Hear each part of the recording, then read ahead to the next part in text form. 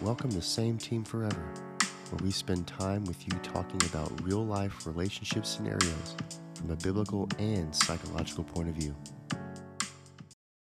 Same team, friends and family, we are grateful to be with you today, just sending blessings wherever you are, and here with Dr. Britt, and we have a very important conversation to have today, and we'll jump right to it. So today's episode is specific to the things that we fight about the most statistically in our romantic relationships. Sex and money, people. Sex and money, number one, and then number two, relationship issues. So, Britt, when I was looking into having this conversation about what conflict makes the most impact on romantic relationship, and I knew what they were, but I wanted to just verify them. So here I am, start Googling, and of course, it's exactly what you said. So, money and sex. Here's my question is, why those two? What's the deal with that?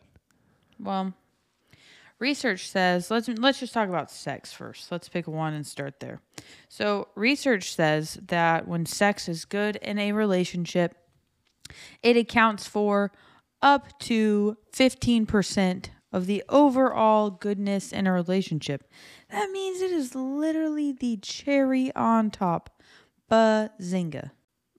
But if it's bad, if there's dissatisfaction, if there are desire differences, if there are relational issues in terms of sex, it accounts for up to 75% of the overall negativity in a relationship. Wow.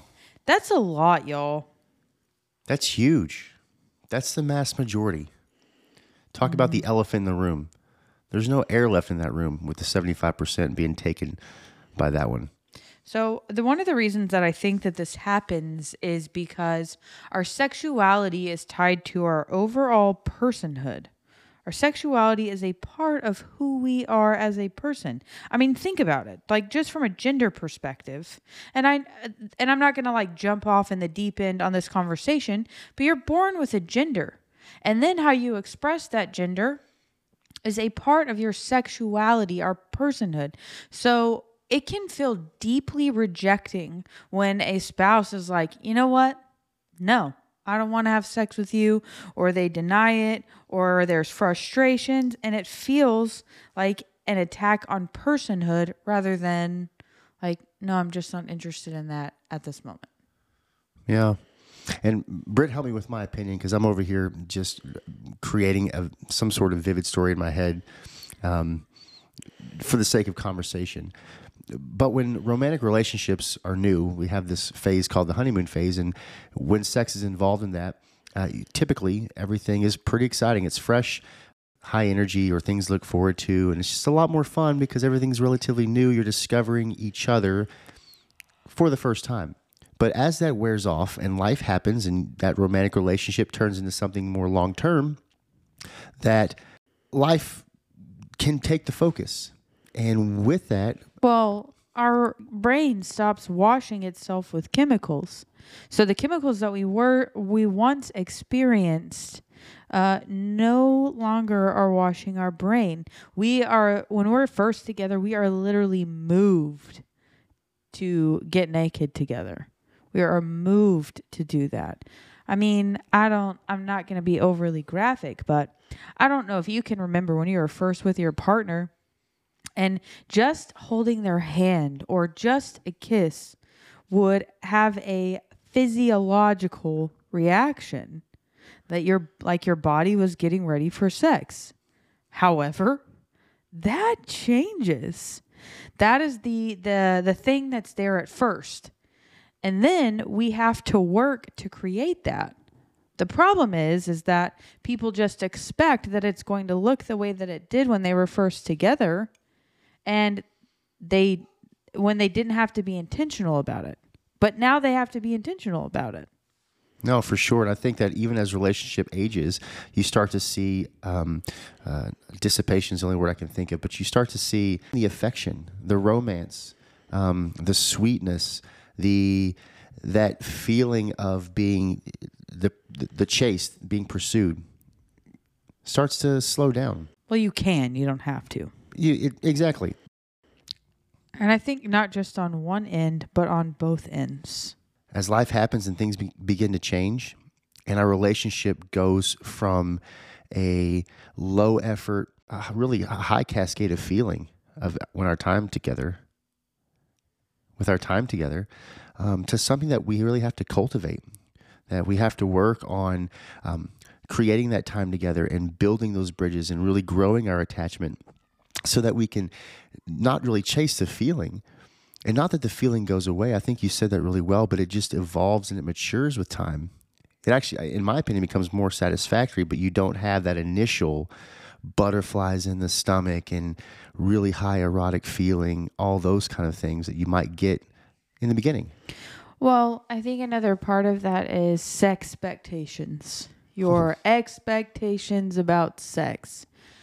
I remember when Josh and I were first married, and I had not been very sexually active, and I came into our marriage that way. And everybody always talked about, once you're married and, all on your honeymoon, all they did was just have sex all day long. They went to this beautiful place and they barely saw it and blah, blah, blah. You know what I'm talking about. We've read the books. So I had expectations about what our honeymoon was going to look like, what our sex life was going to be like as newlyweds. Newsflash, it looked absolutely nothing like that. Almost the exact opposite.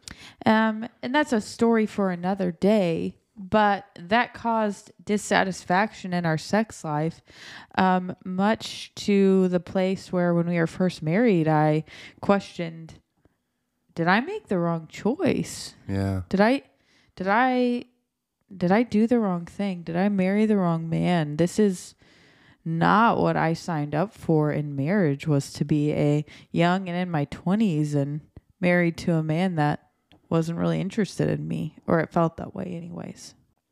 Yeah, and for folks who don't quite know us or getting to know us, is that I had an incredibly, I'll use the word promiscuous, insanely... I say colorful 20s. And so when I got to a place in my life where I was looking for something deeper and with more meaning, I had all these experiences, years and years of these negative sexual experiences that I compartmentalized, and I associated them with the shame and the guilt that I felt from them, and I literally just tried to put them away. So when I found somebody that I cared about and fell in love with Brittany, I didn't associate that type of sex or that type of relationship with her, and that's what caused the divide. It actually caused a lot of pain and tension and lots of tearful nights and things like that, because I tried to separate myself, and sex was at that point something that was negative to me. Well, and that's not how God intended it, because our sexuality is a part of our personhood. So that's not how God intended for it. God is not a disjointed, disconnected God. He is a holistic God. And so when you think about that, you go, okay, well, that was really disconnected. And that's a part of the problem. Is Josh walked in with his own expectations of what married sex was supposed to look like in a Christian relationship that was actually detrimental to us. It's absolutely that. Staying focused, though, on the question of why is sex such an area of conflict in relationship, just to really nail that down, in my opinion, Dr. Britt, it's that we quit doing the consistent things, that we quit, maybe that we don't quit, but we don't quite focus as much when time goes on the romance, on focusing on one another, loving the other the way that they need to be loved, being kind, showing up and being gentle. That side of consistency is where romance is really built. That is where, when we were dating, that was second nature. You bought the flowers and you made plans for dinner, and you told your buddies, hey, I'm not hanging out with you this weekend. This weekend it's just me and the girl. And those are things that came natural. You fast forward a couple years, 10 years, 30 years, 50 years, and our time together can look completely different. There's no pursuit. Well, the other part of that, Josh, you're talking about doing, but the other part of that is being, because it feels rejecting if your partner doesn't want to have sex. But it's not that they don't want to have sex, and maybe that's exactly what it is, but it feels like they don't want me. And that's the part that can make sex such a struggle. And then people come from homes where many times, especially in the Christian world anyways, that it wasn't talked about. Or the only sex education they had was what they learned at school, and their parents put a box of condoms on their nightstand when they realized, oh, I think my child's having sex. But there was no conversation about it, or the conversation in the church was don't. Not even sex is beautiful and wonderful in the context of marriage. And I know many of our listeners didn't wait till they were married because statistics would speak to that. What I am saying is we come into marriage and relationship with these expectations about what sex is supposed to look like. And the other one, Dr. Britt, is finance, is money. Big, big, big topic of fights in romantic relationships. Do you speak to that for a bit? Sure. Again, we come into relationship with expectations. We learned these things many times from our parents. How much money we're supposed to make, what it should or should not be spent on, what is frivolous, what isn't. Sometimes people that come from families that were very financially well off or wealthy don't know how to manage money because they never had to, or there was always plenty, or they could buy whatever they wanted. But then they marry someone who, maybe they're in their earning years, and so they're not quite up to what daddy was making. And so then they're in this place where they're overspending, or they don't want anything to do with money, or just believe that it's always going to be there. And then their spouse is really frustrated, and not because they don't want their partner to have everything that they would ever dream of having, but because of the pressure that they began to feel, or that it's one-sided. There is no team to this. It's my responsibility, or even feeling like a failure. Like my husband or my wife wants this thing, but I don't make enough money to ensure that they have it. And men really carry that weight, and it can pull up all of these negative feelings. That's so good. I do think you hit it right on the head when everything that you mentioned is tied to individual significance. That there's so much, especially in America, chasing the dream, the rat race, keeping up with the Joneses. You go on Pinterest and other social medias like Instagram and Facebook, you get to see all these things that other people are projecting. And you feel like that's the currency of life. Well, we live in Frisco, Texas, and I call it the land of the $100,000 millionaire, because most people in this area are dual income. And not that we don't have stay-at-home parents for sure, but the $100,000 millionaire.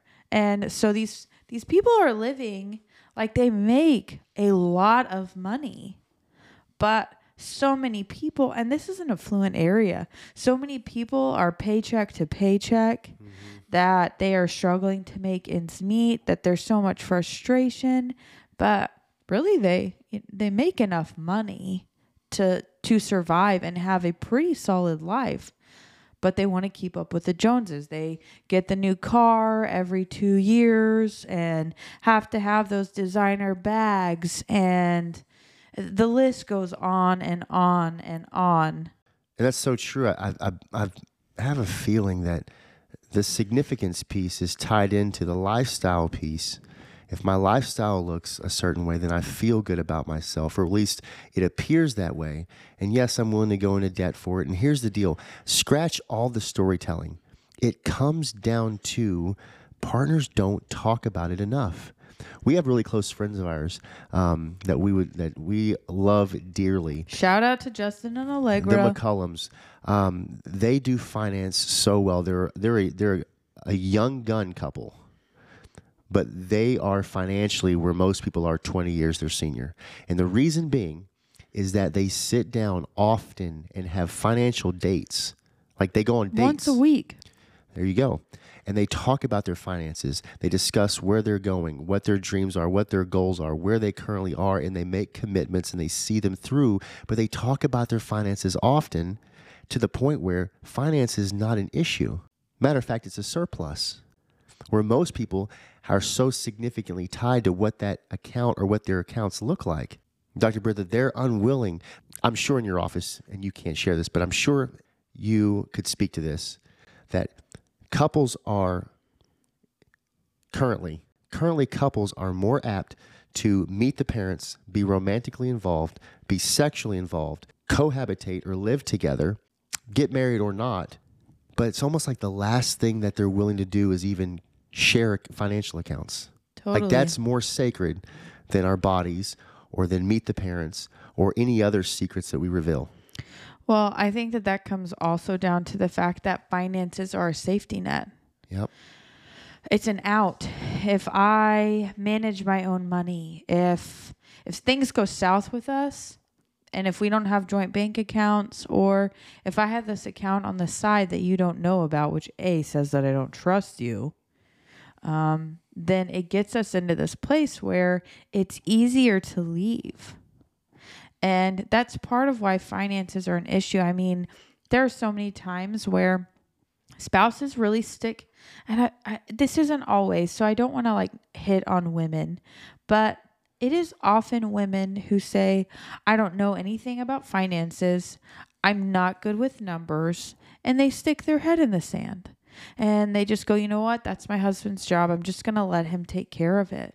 And hopefully he's really good with finances and he's read some books and talked to some people and has wise counsel and he invests and he saves and all of these things. But if he doesn't, you're in a pickle. Or if he feels like it's only his responsibility, but because you don't really care to know, then you just spend all the dollars and he's stressed. I see that a lot. And because we live in the land, I've said this, of the $100,000 millionaire. I have couples that come see me and sometimes they see me for a little bit, but then they can't come back because there's a car accident or something happens unexpected. And because counseling is often discretionary funds, their discretionary funds dissipate. And so they can't come back in when really it's something that they need to have to take care of their relationship. So all of these things start to cause stress. And then the blame game happens. It's your fault. No, it's your fault. If whatever. And really we don't take ownership. So I feel like I've just been sitting here talking so much and Josh has said nothing, which is kind of a miracle, honestly, if you know him. Watch it, buddy. But that couples really have to choose to be same team with their finances. And Josh and I very recently actually had a conversation about our finances. I'm not going to tell you all the things that were said, not that they were bad, but just going, okay, we need to do X, Y, and Z to get to our goals. And what are we willing to sacrifice? Where do we need to get on the same page as a couple to get to our end goal? Because what we know is our goal rises and falls on us. So if we're not in it together, one of us will, sideline it?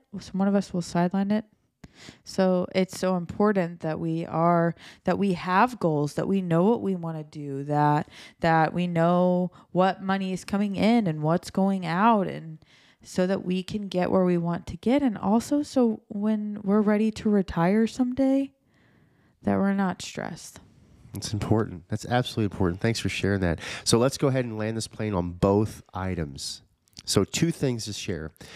So as far as the sexual conflict goes, same team forever, and how to create a same team with our sex and sexuality as couples. You guys, we're doing an event here in Frisco, Texas, September 10th and 11th, which is a Friday, Saturday. And you can actually go right now to sameteamforever.com. Go ahead and get your tickets, reserve your spot. We want to make sure that you know that we're addressing both of these high conflict areas One with an in-person event here in Frisco. It's going to be amazing. It's going to be I can't even go. I'm just going to leave it where it is. It's going to be incredible. And the second one I'm going to commit us to, Dr. Britt, is the financial piece. You and I do a getaway at New Year's every single year. Well, this year we're going to take a little bit of time out of our personal getaway, and we're going to do a free vision. We're going to do a training on getting your vision together, your goals together, and your finances are going to be a part of that. But we're going to spend some time with you in the new year working on that together. That's right. That's what we do for ourselves is every single year we sit down and we evaluate our previous year's goals. We adjust them, vision casting, and then we create quarterly check-ins that we're going to get together, have dates 3 other times throughout the year and evaluate where we are and do the adjustments. So I don't want to give you everything right now, but to give you an idea of look forward to this. So we've got Intimacy University in September. We want you to be with us in person. It's going to be amazing. It's going to be so much fun, high energy. It's going to be a blast. And then at New Year's, look forward to creating your own same team, but a financial boot camp, a financial university that we're going to do free online. So keep an eye out for that. Go ahead and go to Instagram or Facebook, find us and follow us. That way, when we send the information out, you'll get the information as well as the live stream link. We look forward to seeing you then. Well, guys, we know that we are with you on this. Please know that we are with you on this. When it comes to sex and when it comes to finance and relationship, these are the two things, the two hurdles, the two areas of construction that we're going to consistently find ourselves in if we welcome the Same Team Forever, where we spend time with you talking about real life relationship scenarios from a biblical and psychological point of view. What it is all about. Guys, we love you. We're with you. We're speaking blessings your way, and we can't wait to talk to you again here soon. This is Josh with Same Team Forever, and we want to thank you for listening to the podcast. We so love relationships and are believing for God's best in your life. If you enjoyed today's conversation and don't want to miss another upload, subscribe to Same Team Forever podcast and take a few moments to leave us a review.